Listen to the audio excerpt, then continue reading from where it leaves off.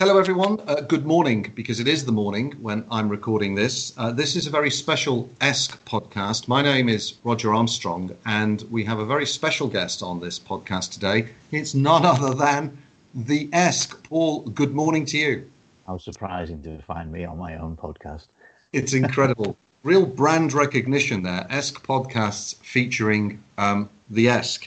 And the purpose of this discussion today is, I think, to follow up on the really extensive article that you wrote last week about our friend Farhad Moshiri as to whether he was part of the solution or whether he was part of the problem. And that article has been extremely well received, very widely covered, and you can tell us a little bit more about that. I want to pull out some key points from it, some of the areas you talked about: the manager, transfers, the stadium, finances, the board. A lot to get through. But before we dive into it, Paul, I would like, you and I have known each other now for 3 or 4 years, and we met really via Twitter. And I have come to know you well, consider you to be a trusted friend, but also very respectful of your professional experience. And I'm conscious that there may be some people out there who don't really know who you are and what you've done and why what you say from a business perspective particularly is worth listening to. So without being vainglorious, which you certainly aren't, could you just tell us who the hell the ESC is and what you've been doing for the last few years that makes your opinions on Everton as a business worth listening to? Okay. As you probably know, I'm always very reluctant to do this type of talk. But in terms of why I wrote what I wrote and how I wrote what I wrote, and whether there's any weight to what I wrote. Essentially, the articles and some of the podcasts that I do are an extension of what I do for a living. So for many years, I'm in my late 50s.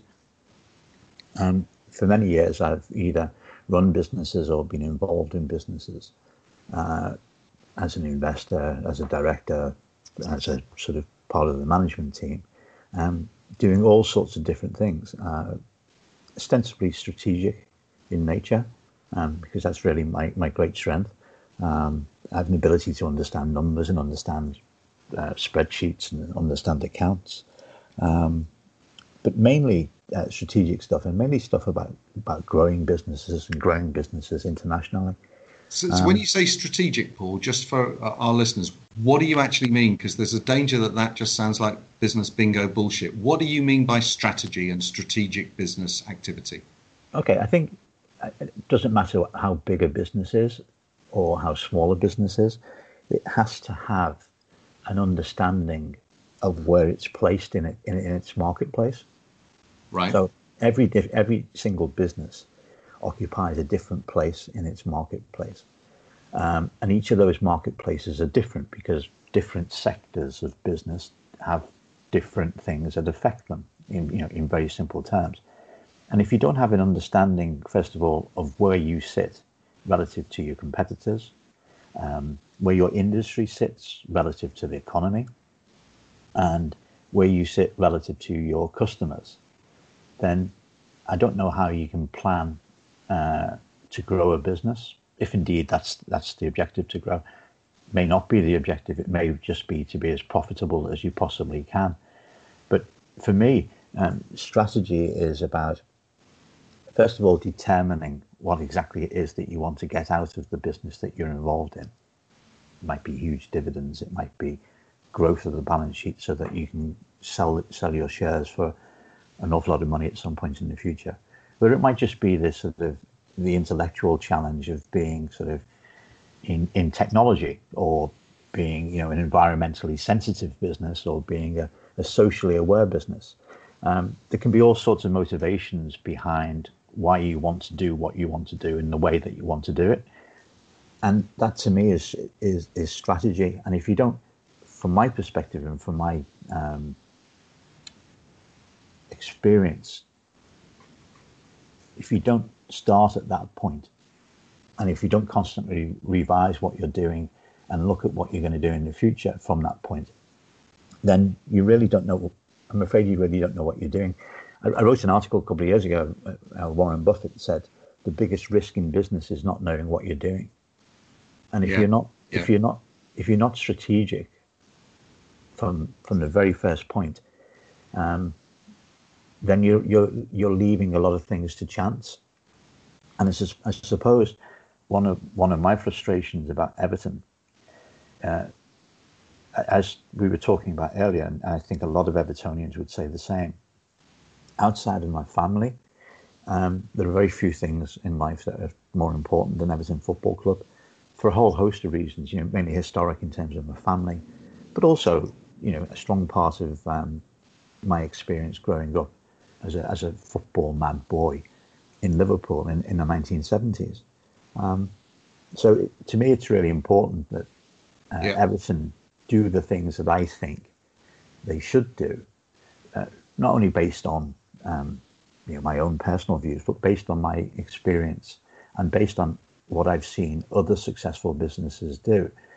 And if we don't do those things, or if we do them differently, then I think and again, this is just my own opinion, I think we're leaving a lot of things to chance. And for me, they are chances that you don't have to take if you're prepared to put the effort into, as I call it, strategic thinking in the first instance. Okay, Paul, that's absolutely fantastic, and I don't think I've heard a clearer definition of strategy than what you just said there. Just to recap, you're saying is that the strategy means at the top level that the business, whatever business it is, has a plan and has a set of objectives and knows its direction of travel. But in addition to that, it understands where it sits in its own marketplace competitively. And there's no more competitive business than sport, because you have league tables and performance on a game-to-game basis, season-to-season basis. But also you need to know where football sits within the overall economy, and you need to know what the impacts of various macroeconomic factors might be to your business. Yep. And also you need to understand your relationship with your customers. And again, you could think of how Everton treats its fans, how it treats its sponsors, and how it treats its other business partners. So thank you for that. That's a very clear explanation of what you mean by strategy. And then, crucially, why you give a shit about Everton. Growing up in Liverpool in the 70s and having seen some glory days in the 80s, having seen us overtaken, and you've been on your own personal journey through business where you've achieved considerable success, and you've seen the football club that you love, which is an expression of your own personal identity. I feel exactly the same way. I don't expect us to win, but if we do badly and if we perform as we've done on many occasions in the last few years, or if we're wallowing around in mid-table or, God forbid, relegation-threatened obscurity, it's not good for my own self-esteem, to be honest with you. I think we're better than that, and I think we can always improve. So let's crack on with the article, because it will flow from those points you've made about strategy and direction. So fundamentally, what do you think Moshiri's plan is for Everton? We've talked about it over the years on Everton Business Matters and elsewhere. What is the plan, if indeed there is one? What is the strategic direction? Just before I answer that, the other point I just wanted to make on strategy and all of the things that I said is all of what I said for a business requires self-awareness. So the point that you made in repeating what I said about knowing exactly where you are, it requires good quality information, and it requires honesty. Yeah. It requires the ability to actually look at yourself critically, and establish actually what reality is, not what you might think it might be, or what you might hope it might be. Yes. Or in the event of some people ignoring things that you know are wrong, but they may be just too difficult for you as an individual or for you as an organization to address. And remember that little bit about it maybe being too difficult to address, because that's critical, I think, in terms of the comments I made about non-executive directors and having accountability. Yeah. Having outsiders looking at your business and actually telling you stuff that perhaps you don't want to hear. I want to just change the question as well. So whilst you haven't answered it yet, I'm going to change it. In light of what you've just said, it's not just about what is Moshiri's plan, what is the direction of travel. It's, as you've just said, where does he think he's starting from? You know, how good are we in the first place, and how much change is actually necessary? So you're right, self-awareness and humility and looking at your own activities dispassionately. So where is he actually starting from? Are we a top 6, top 8, top 4 aspirational club, or are we in a much more perilous state before we even decide in which direction we're going to travel? I think, as the article says, I think we've recessed, or some form of regression. Yeah, we were when David Moyes left, top, the best of the rest. And absolutely. That was 7 years ago. We were arguably still the best of the rest, although there were now 6 big clubs rather than 4 big clubs when he came here. And as you have identified previously in conversations that you and I have had, we're nowhere near the best of the rest now. So, from my perspective, we've gone backwards, or as John Blaine says in the foot race, we've allowed other people to get ahead of us and increase the gap between us and them. I have no feeling at all for whether Farhad Moshiri thinks that or not. I don't even know if the board thinks that or not, because the only time anybody, a fan or shareholder, hears from the board is a very carefully scripted presentation at the annual general meeting, which focuses on what they believe to be the positives in terms of how business has performed in the past, and very rarely does it actually address what they need to do in the future. Now, there'll be some people saying, "Oh, come on, that's ridiculous. We've got one of the best managers in the world. We've got a highly recognised and a very good director of football." Some people may argue that point, but nevertheless, he is very high profile and well respected in the business. And then we've got, things like the stadium is going to happen, and Moshiri's put in so much money over all this period. That is evidence of ambition. It's evidence of wanting to be a bigger and a better club than we are. I think it's only evidence of us wanting to be a better and bigger club than we are if we address the issues that have held us back. And in the past, everybody thought that the things that have held us back is a lack of money. Yeah. And therefore, if the money is made available, all of our problems are solved. Absolutely. Well, the reality of the situation is that for the last 4.5 years, we've been given as much money as we could possibly spend in terms of regulations, but it actually hasn't addressed the problems, the underlying problems that the club has. And that's the bit that's really difficult to come to terms with, and to come to terms with in terms of the question that you asked. Yeah. Where does Moshiri think we are? Because logically, and I do rely a lot on logic when I'm thinking about things. Logically, if Moshiri felt the same way perhaps as I feel, or as I've just described, he'd do something about it. Yeah. And it's the absence of doing something about it that brings about the question as to how he views the reality of the situation, or if indeed he does, because that's the other point. He might not. He might be. And to some extent, I think and I'm probably more guilty of this than anybody else, I think we've misinterpreted his intent when he arrived at the club.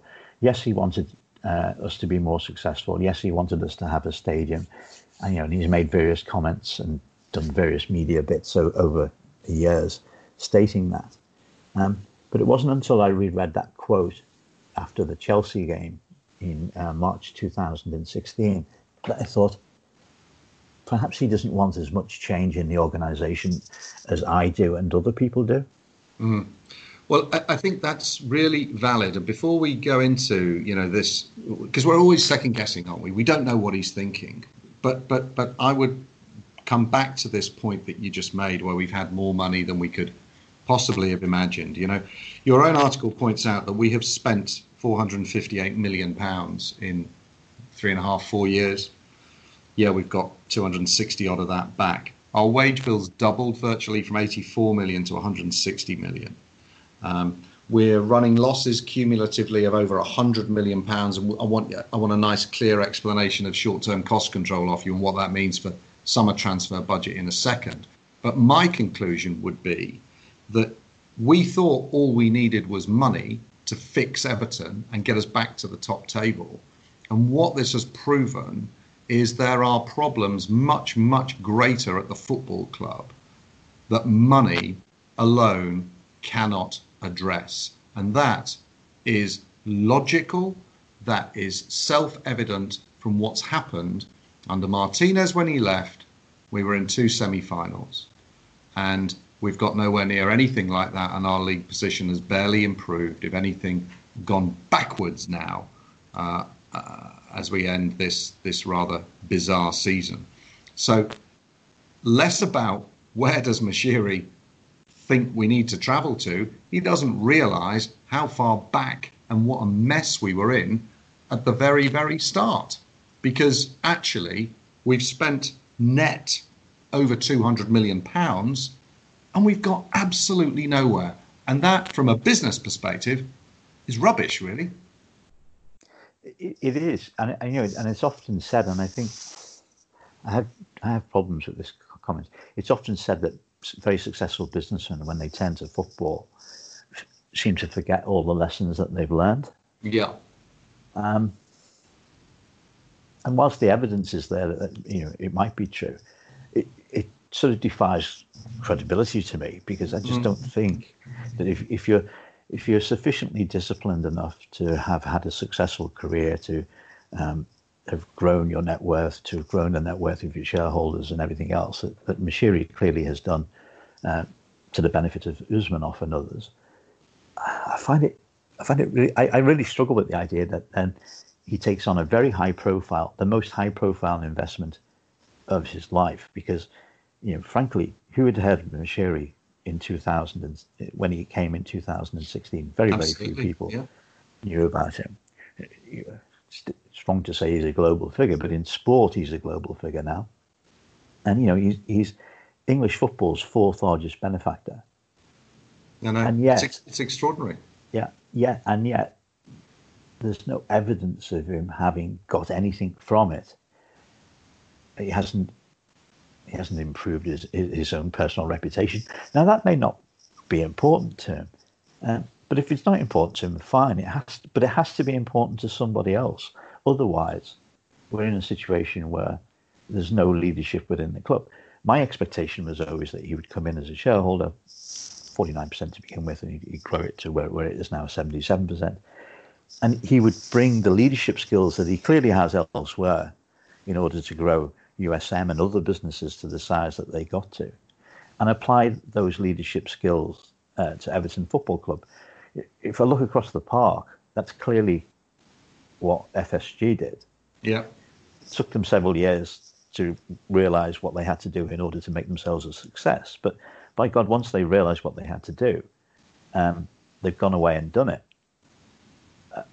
And I don't see that. I don't see the evidence of that in terms of what he's doing at Everton. And this is not a hatchet job on the man, because he's been an incredible financial backer of the club. It's just asking, why haven't we achieved what we could have achieved in the 4.5 years that he's been there, given the resources that have been put into the club? Why have we regressed? Well, let me flip the question round, Paul. Yeah. If he hadn't come in at all, no investment, where would we be now? Because I think we'd still be in the Premier League, and I still think we'd probably be in the top 10, to be honest with you. And we might have bought different types of players for lower transfer fees and flogged a few for profit. But I certainly don't think we would have been in any worse position without his money? Well, I think we wouldn't have the prospect of a new stadium, and we can talk about whether having a new stadium or not is beneficial to the club, but we certainly wouldn't have had the prospect of that under. That's very true. Under the previous ownership. So, if you think a new stadium's a good idea, then that's a positive in terms of Moshiri. But you're absolutely right in terms of what we've achieved or not achieved on the field. We'd have sold Lukaku earlier than we did, because we sold John Jones in 2016. Yep. We would have probably sold Lukaku, but and Ross earlier than we did, and we'd have sold Ross, and we sold a lot of other players as well. Weren't perhaps they weren't pulling up roots, but they were decent Premier League players. Delafeu, Cleverly, we sold players for a profit, and we would have just continued to have done that, and we would have, the players that we would have acquired wouldn't have been the players that we did acquire on very large salaries and very large transfer fees. Yeah. So we would have been, without there being a Moyes, we would have been just another version of Bill Kenwright's Everton. Yeah, I think that's true. So I want to try and take a positive spin, which will astonish some listeners, and they may be dropping their cups of coffee or whatever they're drinking. But let me, money hasn't solved the problem. Money has got us absolutely nowhere. Okay, we have not progressed. You can argue whether we've gone backwards, but at the very, very best, we've stood still with all of this money, and we've made some disastrous appointments and some disastrous purchases, transfer market. And we haven't done what we should have done, we believe, which was to have made some wholesale changes at boardroom level, not necessarily lost anyone, but actually beefed up the commercial skill set on the board and maybe gone for a higher profile non-executive chairman or even chief executive with more business sense. I heard that the chief executive of Leeds United talking incredible sense and vision over the last couple of days. Now they're promoted and setting out a roadmap for them. But the one thing he has done now, the one thing he's gotten right, is he's got the very, very, very best manager we could possibly attract, and probably better than we should have attracted, given our parlous state. And is that not the first piece of really, really decisive action that he's got spot on? Because you can't do better than Ancelotti. And is there not a chance that he could be the agent for change, and he could be the man that leads us to where we really should be, having spent the amount of money that we already have? And is Moshiri thinking he's going to have a last roll of the dice with Carlo? And is he doing it with Carlo? And having chosen Carlo, has he given up on brands? I know that's a big question, but that's a fundamental change, isn't it, if he does that? Give Carlo the reins. Carlo's been making some interesting comments in the press about board will back me, going to be making decisions alongside Marcel Brands. For me, the clock's ticking on Brands, not just because I don't think he's made very good signings, but actually I don't think the two of them can work together. And I think Moshiri is playing out an end game here. What's your view? I think you're giving him too much credit in terms of his strategic thinking, to be honest. Okay, fair enough.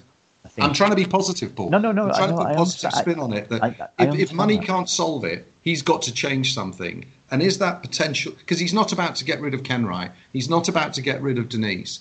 I don't think he's about to change things at a boardroom level. And maybe they'll just run the business and count the beans. But actually, all transfer dealings, which is how this business has got itself in a mess, having wasted so much money. He's just going to give the reins of that to Carlo, and the whole of the footballing side of the club to Carlo.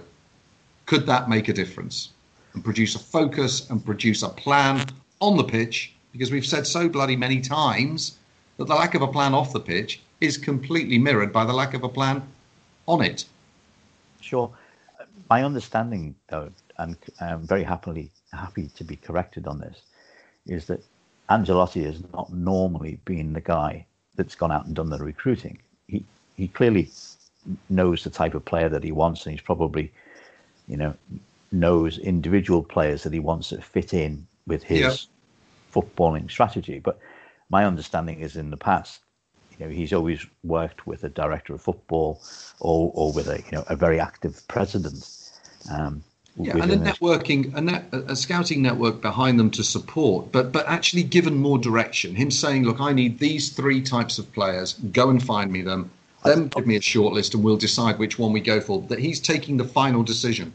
I think undoubtedly he will have a much clearer idea of who he wants and what type of player he wants than anybody that we've had at the club for many a long year. I mean, that I think that's a given his status in the game and given what he's achieved, in all the clubs that he's managed. I don't think that's an issue at all. I do think that brands is a fundamental part of it, and I do think that whatever it is that Ancelotti wants will be sort of put through the brand's filter, for want of a better description. Do you really think so? Because as we talked about with Piv the other day, there are clearly players who didn't go through the brand's filter, whether that be Iwobi, whether that be Moise Keane, whether that be, back in the day, some of the other, when we were signing multiple number 10s. But that was because we had managers who had no idea in terms of strategic thinking. I think I said in several occasions in the article, there were times when we had 3 or 4 people directing the transfer business, but doing so independently. So Bill would be talking to his favourite agents. Koeman would be talking to whoever he spoke to. Steve Walsh would be doing the grunt work that he did at Leicester very successfully, no doubt, but wasn't able to sort of break into international markets. I mean, you remember that? When he went to Milan with a picture in Milan. I mean, looked completely out of his depth. And then you've got an owner who enjoys football, enjoys mixing with the very top agents in the game, enjoys all that sort of Hollywood element of football, going off and doing his own thing as well. Yeah, I think, and I suspect, I don't know this because clearly I've never spoken to Ancelotti. Why would he speak to me? But I suspect he comes in and he says, if I'm going to do this, then this is how it's going to be done, and there's going to be some discipline and there's going to be some focus, and nobody buys a player unless I give it the okay. So you've got brands out there with his network of people, some working for the club, some working independently, and he's bringing people to Ancelotti, and Ancelotti is saying yes or no to those people, and hopefully then that excludes the likes of Moshiri, the likes of Bill, from doing what they've done in the past. That's the only way it can work. Well, that's positive, because the two of them working together without Moshiri doing, vanity purchases or Bill getting conned into signing Sigurdsson, then that's positive. I'll take that. I'll take that as change in that I'll take that as a positive change in that our dealings in the transfer market will be restricted and the decisions will be made by footballing professionals. And, Ancelotti and Brands sound to me like a pretty decent double act. So let's move on to then, following on from your article, how can we give Ancelotti the money that he needs? How much theoretically have we got available to spend? Because that's really, the top question on most fans' lips right now, because we know we're arguably stuck with Sigurdsson and Walcott and overpaid players on long contracts that we can't bin. And people don't want to have to sell Richarlison. Arguably, they might be happy to sell Pickford. But how can we generate cash? Because as I understand it, we're sat on losses of 100 million up to June 19, and perhaps you're predicting losses of another 60 to June 20. Where are we against short-term cost control, which everyone thinks of as FFP? How much headroom do we have in simple terms? Okay, I think we have very little headroom. Just for those that may not have all of the rules and regulations to hand, short-term cost control looks at how much money you've lost as a business over the last 3 years, and it doesn't take the figures that are necessarily shown in the accounts, because there are adjustments that you can make in terms of women's football, in terms of community spend, and in terms of spending on infrastructure, essentially CapEx, stadia. And they also play around with the player trading profits.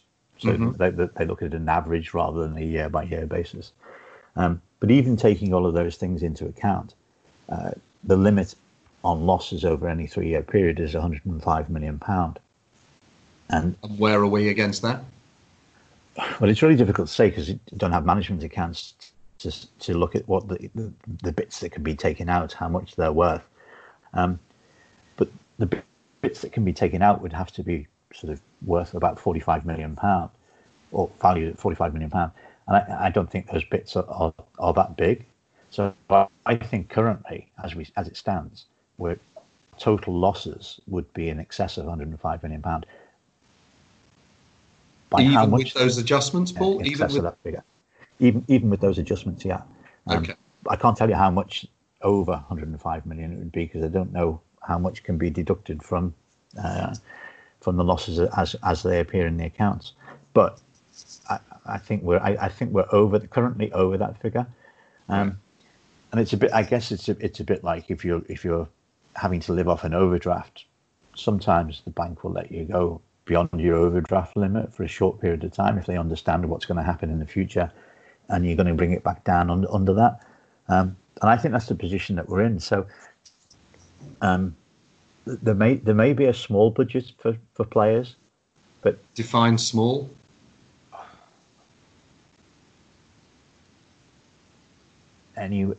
I would be amazed if we spent more than sort of £25 million. Net or gross? Net, and I think that's even I think that's a high figure. For two reasons. One, first of all, regulations, and secondly, the business actually doesn't have that amount of money. In cash flow terms, our cash flow has been negative for quite a period of time now. And the other point is, of course, going back to one of the first points I made at the beginning of this talk, the macroeconomic situation is so different from how we thought it might be even 6 months ago. Yeah. And whilst, yes, there's talk about, maybe some spectators being allowed back in grounds next year, there's an awful lot of money that's been taken off the table by the coronavirus, and will be taken off the table for a number of years, because, and I don't want to be Dr. Gloom here, but I think people are blissfully unaware of the economic impact of the coronavirus, and the type of recession that we might have is going to affect people in Liverpool.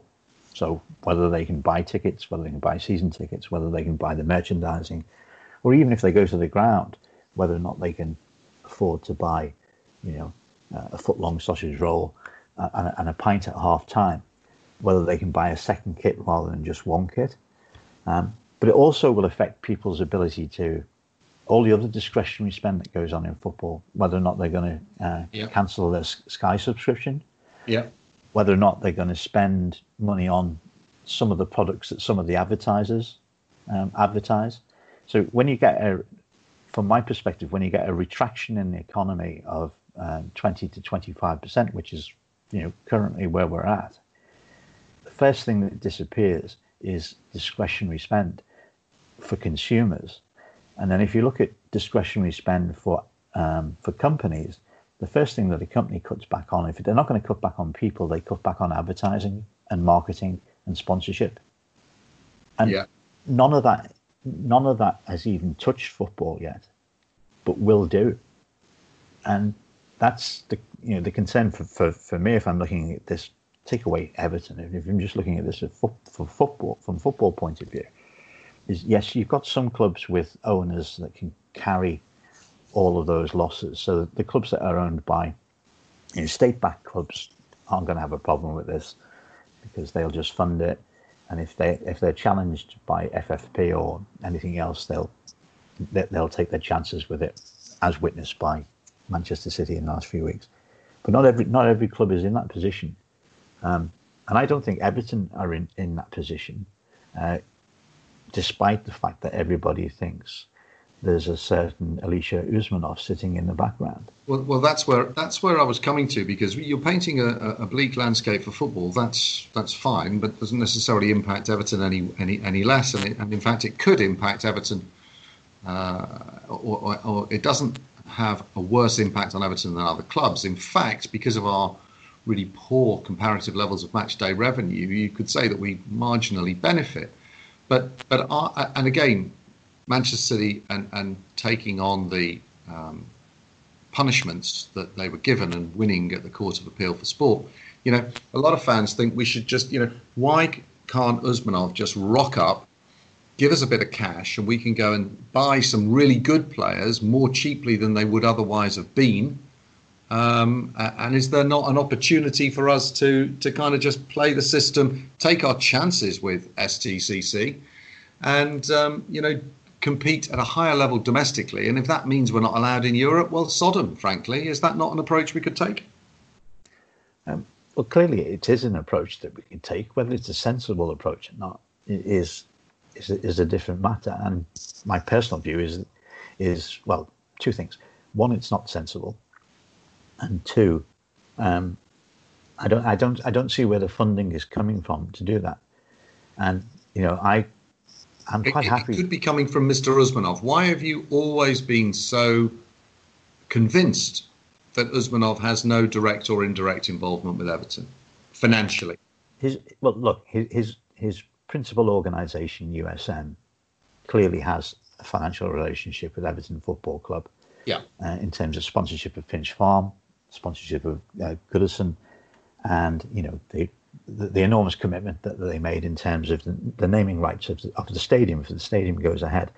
So it's entirely wrong to say that there isn't a connection. There is a financial connection.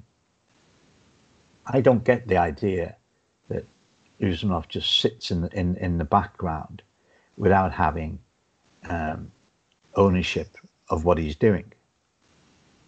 And I don't think it's beneficial to the club to have somebody sitting in the background pulling strings for which there's no accountability.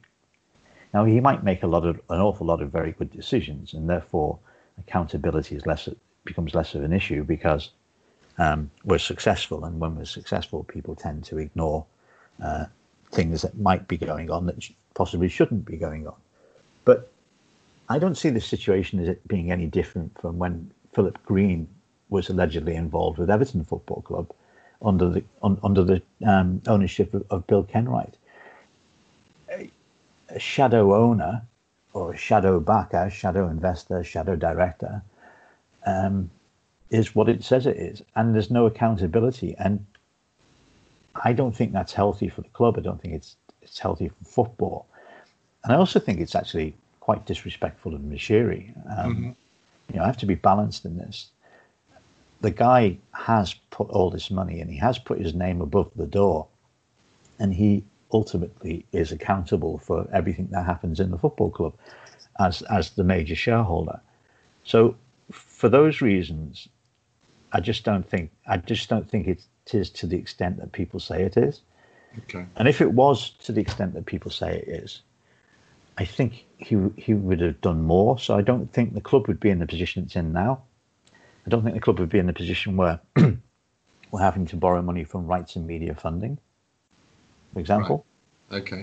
Because if we have this vast or access to this vast amount of cash that's owned by somebody else, why would we be going to what is a sort of a grey market operator in terms of rights and media funding? Yeah. Okay. Well, let's move on from that then to the other question front and centre of Everton fans' minds, which is the stadium.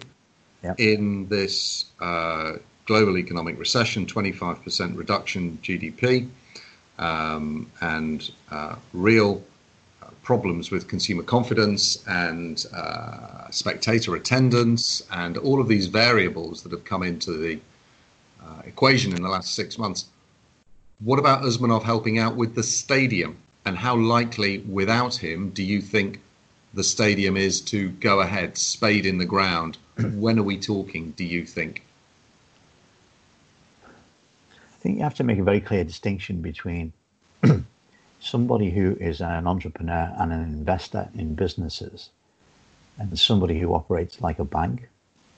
So when people say, oh, Usmanov will back the stadium, what people are saying is he's going to act like a bank. He's going to lend us money at favorable rates.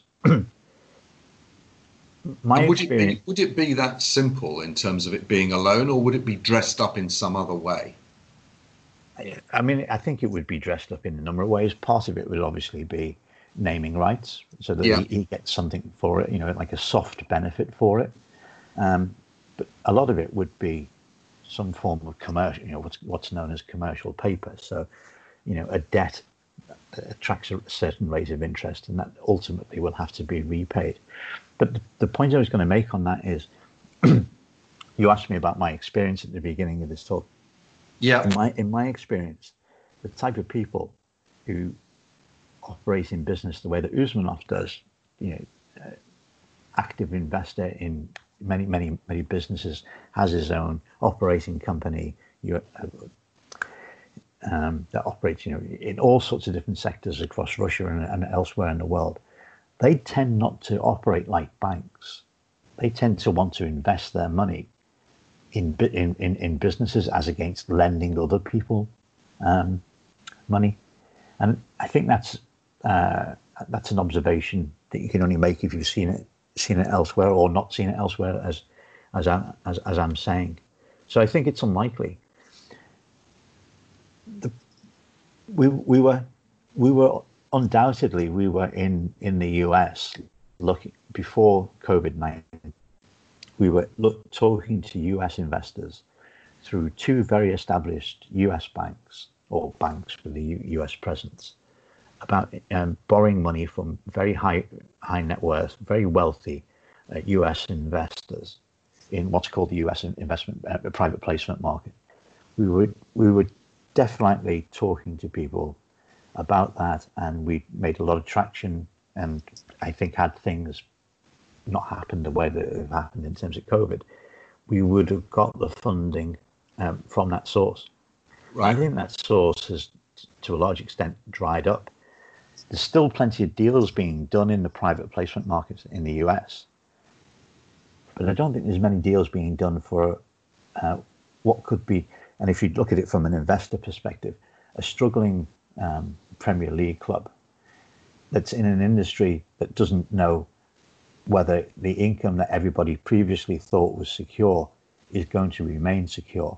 Yes, of course. I think that's an enormous stretch, and that's why I think the fact that we were looking at that market indicates why Usmanov wouldn't be involved.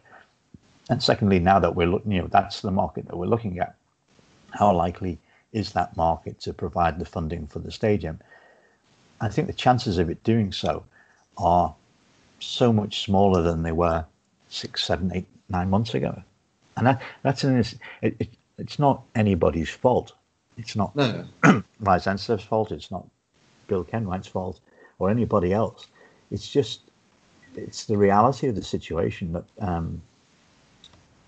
the debt market. So how does it get funded, Paul? I understand all of that they were looking at a series of rich Americans to fund this capital project, and that market has gone away for a whole variety of reasons.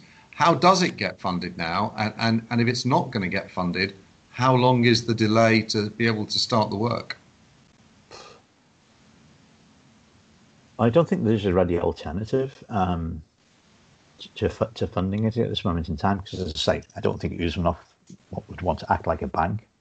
The British banking system, not really interested in doing that type of thing. A lot of people have said, well, could the government come in and through the local council provide the funding?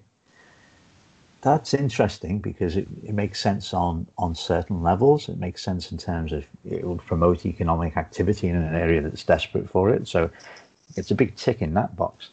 But one of the issues that Everton and Liverpool City Council had 2 years ago when they first started discussing it, you remember when we had Joe Anderson on Everton Business Matters, one of the big issues that arose from those initial discussions was the level of security that Liverpool City Council wanted in order to get the deal through the council and in order to provide assurances to local taxpayers, council taxpayers, that this was in fact a very secure deal that wasn't going to happen. A lot of those security issues are even greater today than they were 2 years ago because of the associated risk now. So I don't think that can happen neither. So in the absence of funding, and unless Moshiri has magically found some more of his own money, I think it would be delayed. I think they'll get planning permission sometime at the back end of the summer, early autumn. And I think they'll just say, look, it's sensible just to hold off. And it might be that we hold off for 6 months and see how we go through the winter, whether there's a second wave, whether the situation improves or not, or it might be longer. It might be 12 months. But I think the prudent way of going about this would be to put a hold on it. And I can't think of a way that they can't do that. Okay. So stadium delayed inevitably because of what's happened outside of, sort of regular control, nobody's fault, but delayed. Strict financial constraints on our ability in the transfer market. So in this reality which you painted so clearly and you've explained in even more detail today, what is the best we can hope for then? What does good look like now for Moshiri's Everton in July 2020? Where do we go from here? And who does lead us? What's the extent of our ambition now? Okay. I said it in the article that we have to be better at everything that we do. Yeah. And I think initially that's what good looks like. So I think it's a total review of the business, a total review of the people that are making the decisions that they're making. It means getting the academy in proper order. It means getting the under 23 team to operate as a feeder club to the first team, because one of the impacts of football next year with having 5 substitutes in every game is that you actually need a bigger squad of players, because first of all, you need more people at each game. But secondly, more players are going to play, albeit for a shorter period of time, but more players are going to play in every game. So squad size and overall strength of the squad is very important. If that's not going to come from the transfer market, it has to come from sort of internal resources. So it means brands getting that message across to David Unsworth and to everybody else involved in the under 23s that their objective is not to win frankly meaningless trophies. It's to provide the resources that the first team are going to need. But you talk about an overall review, right? An overall review of decision making and who's making those decisions at board level. I mean, the light can only shine on one person there. Surely it's got to shine on Marcel, hasn't it? I mean, Sasha and Denise didn't decide to sign Fabian Delph or Alex Iwobi.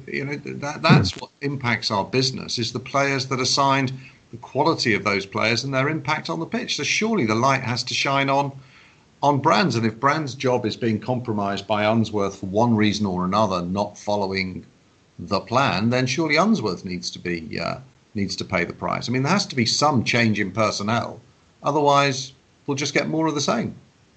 I totally agree, and this is the time when Marcel Brands really has to step up. And that's not a criticism of him. It's just stating the reality that we need to drive more out of what we've got, which I think is also, a valid point across the whole business. We don't, our production, our output for what we have is significantly less than what it should be in everything that we do. Right. And how can we change that then? Take football off. I mean, football, the acquisition of players, the running of the academy, coaching, team selection, tactics, all of that. Forget football. What can we do better on a non-footballing basis? The critical thing is our commercial performance. It's making what we have more secure than what it currently is, because I think Kazoo are a much better sponsor than Sport Pesa, and for example, given their ability to raise money whenever they seem to want to, it's unlikely that they're ever going to be in a position where they can't afford their sponsorship with us. So I think that's fine, but I think in terms of the quality of commercial partners that we have to improve the quality of commercial partners, and that does two things. It makes them more secure, and it should make them actually more valuable to the club in the sense that they should pay more to be associated with the club because they have more resources available in order to do so. In the recessionary times that I talk about, the smaller companies, the companies with less strong balance sheets, they're the ones that are going to find it most difficult to continue their sponsorship arrangements. Yeah. So the clubs that have the strongest companies as sponsors are the ones that are going to retain those sponsorships for longest. And I'm not sure with Everton, how far down our list of commercial partners you go before you start finding people who might be thinking, if I can save £1 million by not being associated with Everton, I think I might do that. Yeah. Out of necessity. So I think that's really important. But then I think the other thing is, like our relationship with Fanatics and our relationship with Hummel, it's really important that we get the most out of that. For two things, we need to protect the business that we've got. So we need to make sure that as many people as possible who buy Everton merchandise continue to do so, notwithstanding all the things we just said about the economy. So our marketing, or creating a greater desire for people to buy Everton merchandising and product. And what about the international element? What about international reach? I mean, we're doing some good stuff with Fans Forum, getting the likes of Chicago Evertonians involved and others.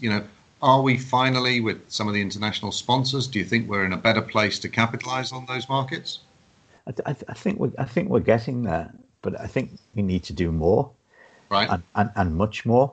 And one of the ideas that I've put forward, I don't think I've spoken or written about it, but I've put forward to a couple of people, is that the club appoints somebody with direct responsibility for international expansion. So. And would you like to do that? Would you like to do that role, Paul? If the club came to you and said, "Listen, we've read all your stuff, we've listened to your podcast, you clearly know your onions. How about coming to work with us inside the tent?" What would you say? No, I'm not interested in doing that because I've got my own interest elsewhere, and that's being very blunt about it. It is. I'm surprised. I would have thought that you would love to actually have some direct influence on the success of Everton and bring about the changes that are needed. You've got international contacts, you've got proven record of success, building relationships internationally. You're one of the most passionate Evertonians I've ever met. You'd be absolutely perfect for this role. Why wouldn't you take it? Well, first of all, I don't think they'd offer it to me. Let's think positively. Let's think that they did. Let's just imagine that they did. No, I'm not going down there, Rodger, because it's not something I'd want to do. So I'm not going down there. Okay. But there are people out there with the necessary skills and the necessary drive, the necessary ambition of a certain age, who can see a career opportunity, can see a commercial opportunity to be hugely valuable and hugely influential in the global growth of, what is still a fantastic football club at the end of the day. We get so close to the club that we delve into the details so much that sometimes we need to step back and just realize that it's still a fantastic football club, despite all of the things that we say about it. We say the things we say about it because they're like family, and most functioning families, you can always be very honest with the people that you love.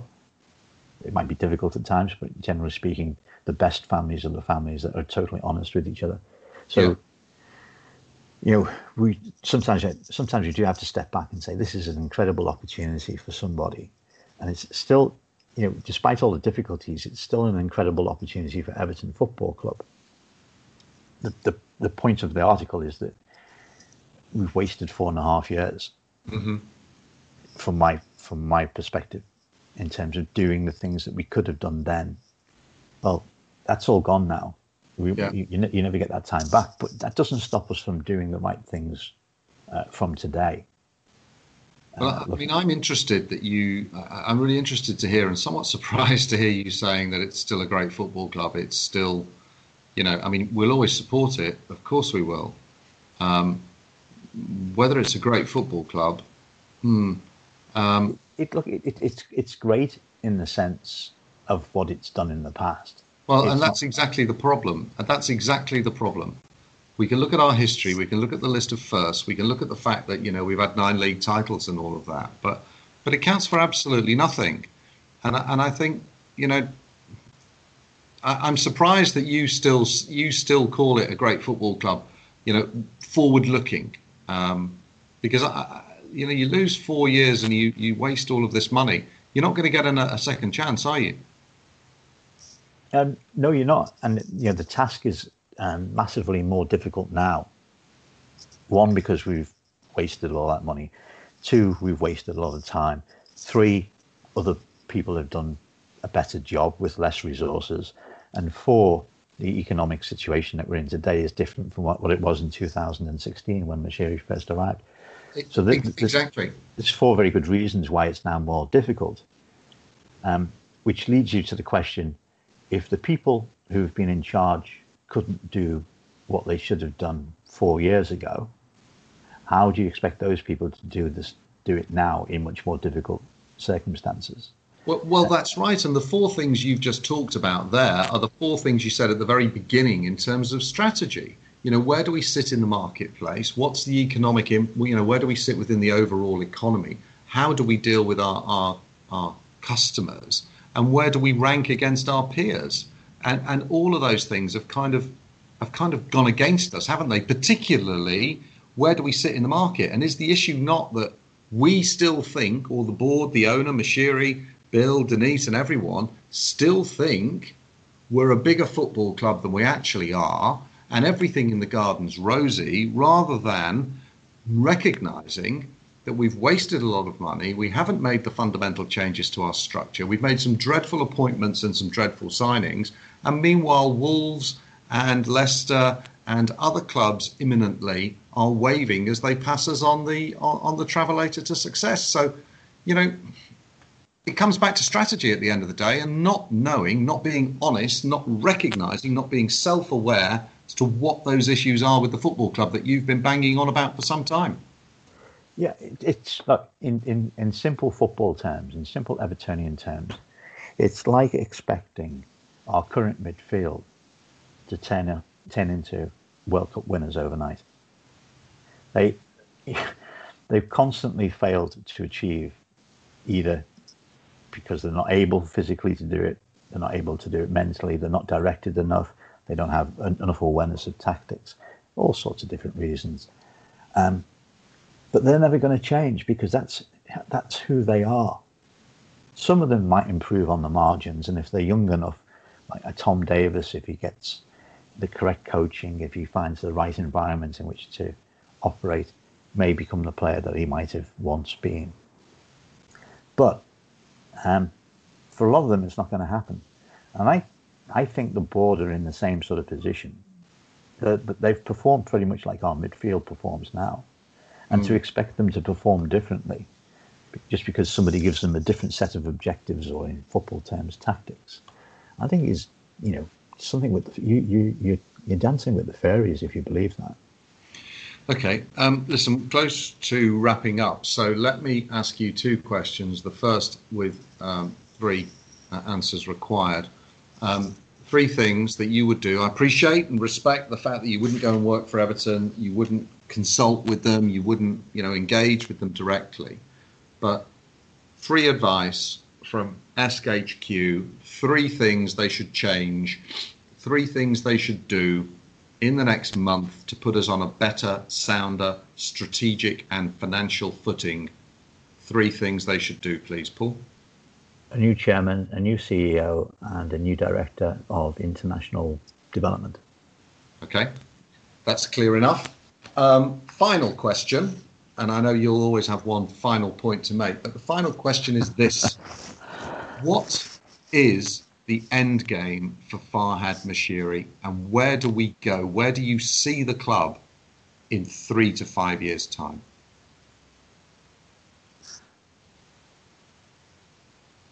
I think he needs to be, and I say this with the greatest of respect, okay? And everything that I said today, I mean respectfully in terms of the individuals that we're talking about. Yes, of course.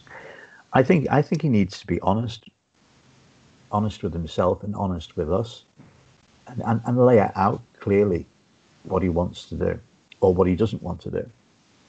And if he wants the club just to continue the way it is, and if he thinks the club is doing a good job doing what it currently does, then I think he needs to come out and say that. But if he doesn't want that, and if he wants a better return on the investment that he's made to date, and if he recognises actually where we are and the reality of the situation, then he has to tell us what he thinks should change in order to achieve whatever it is that he wants to achieve. Because if one of those two, well, actually, if the second thing of those two doesn't happen, we're just going to drift. And it's not going to just be Leicester and Wolverhampton Wanderers that go above us. It's going to be Southampton. And it could even be Burnley. Leeds. I mean that with respect to Burnley. Well, I was going to get on to Leeds in a second. Yeah, Burnley is a very well-run club. Dare I say it, and this sounds alarmist, but if Brentford got into the Premier League and happened to survive for a couple of years, with their backing, the backing of their ownership, and critically, the strategic thinking of their ownership, they could survive for a number of years in the Premier League and come to be, a much bigger and better club than they are now. And then you've got clubs like Leeds, who are going to be media darlings. They're going to attract players through their management that perhaps we might like to have, so they're competition in that sense. So I see a situation where we're at best a mid-table club, probably won't go down because there's probably always going to be three clubs either weaker or worse run than we are. But I think the idea of us competing for Europe, the idea of us even winning a cup competition, let alone winning the Premier League, it comes back to that chance, the chance thing that I spoke about at the beginning. Mm-hmm. We'd be relying upon a roll of the dice, and that's not a way to build a business. It's not a way to invest, £500 million or whatever Moshiri has done in terms of share purchase and the amount of money that he's put into the club. I mean, it might be for him. He might be perfectly happy to do that. I don't know, but from my perspective, I don't think that's right. So, in short, unless we make some fundamental changes, particularly in the boardroom, unless we start recognising our strategic position in the marketplace, identifying not just where we're going, but where we're starting from, and being honest with ourselves, you see a period of stagnation to regression, no matter whether you put Carlo Ancelotti or Pep Guardiola or even Jurgen Klopp in charge of our great football club? I think a really good manager is going to will get the best out of what he's given. Of course. Question, and Ancelotti will get the best out of what he's given. The question will be whether he's given enough to compete, notwithstanding the fact that he's going to get as much as he can out of what he's given. And that's ultimately that's the difference between Ancelotti being a success at Everton and Everton not succeeding is going to be the resources that are made available to him. Yeah. The problem is those resources can only be made available if changes are made to the organisation that allow more revenue to be generated in order to back the manager. And that's ultimately, where we're at. Perfect. Paul, perfect summary. Thank you very much for your time. I hope people have found this interesting. Please let us know any questions or comments you've got. As ever, the feedback on your article has been pretty stellar, widely read, and I know that it's been widely well received, not just from Evertonians, but a lot of journalists out there who've seen it. So thank you for that. My contribution has just been to ask the questions, but I also get to choose the closing music, and I'm sure that everyone will agree we've spent a very pleasant hour with a very charming man. Thank you for listening.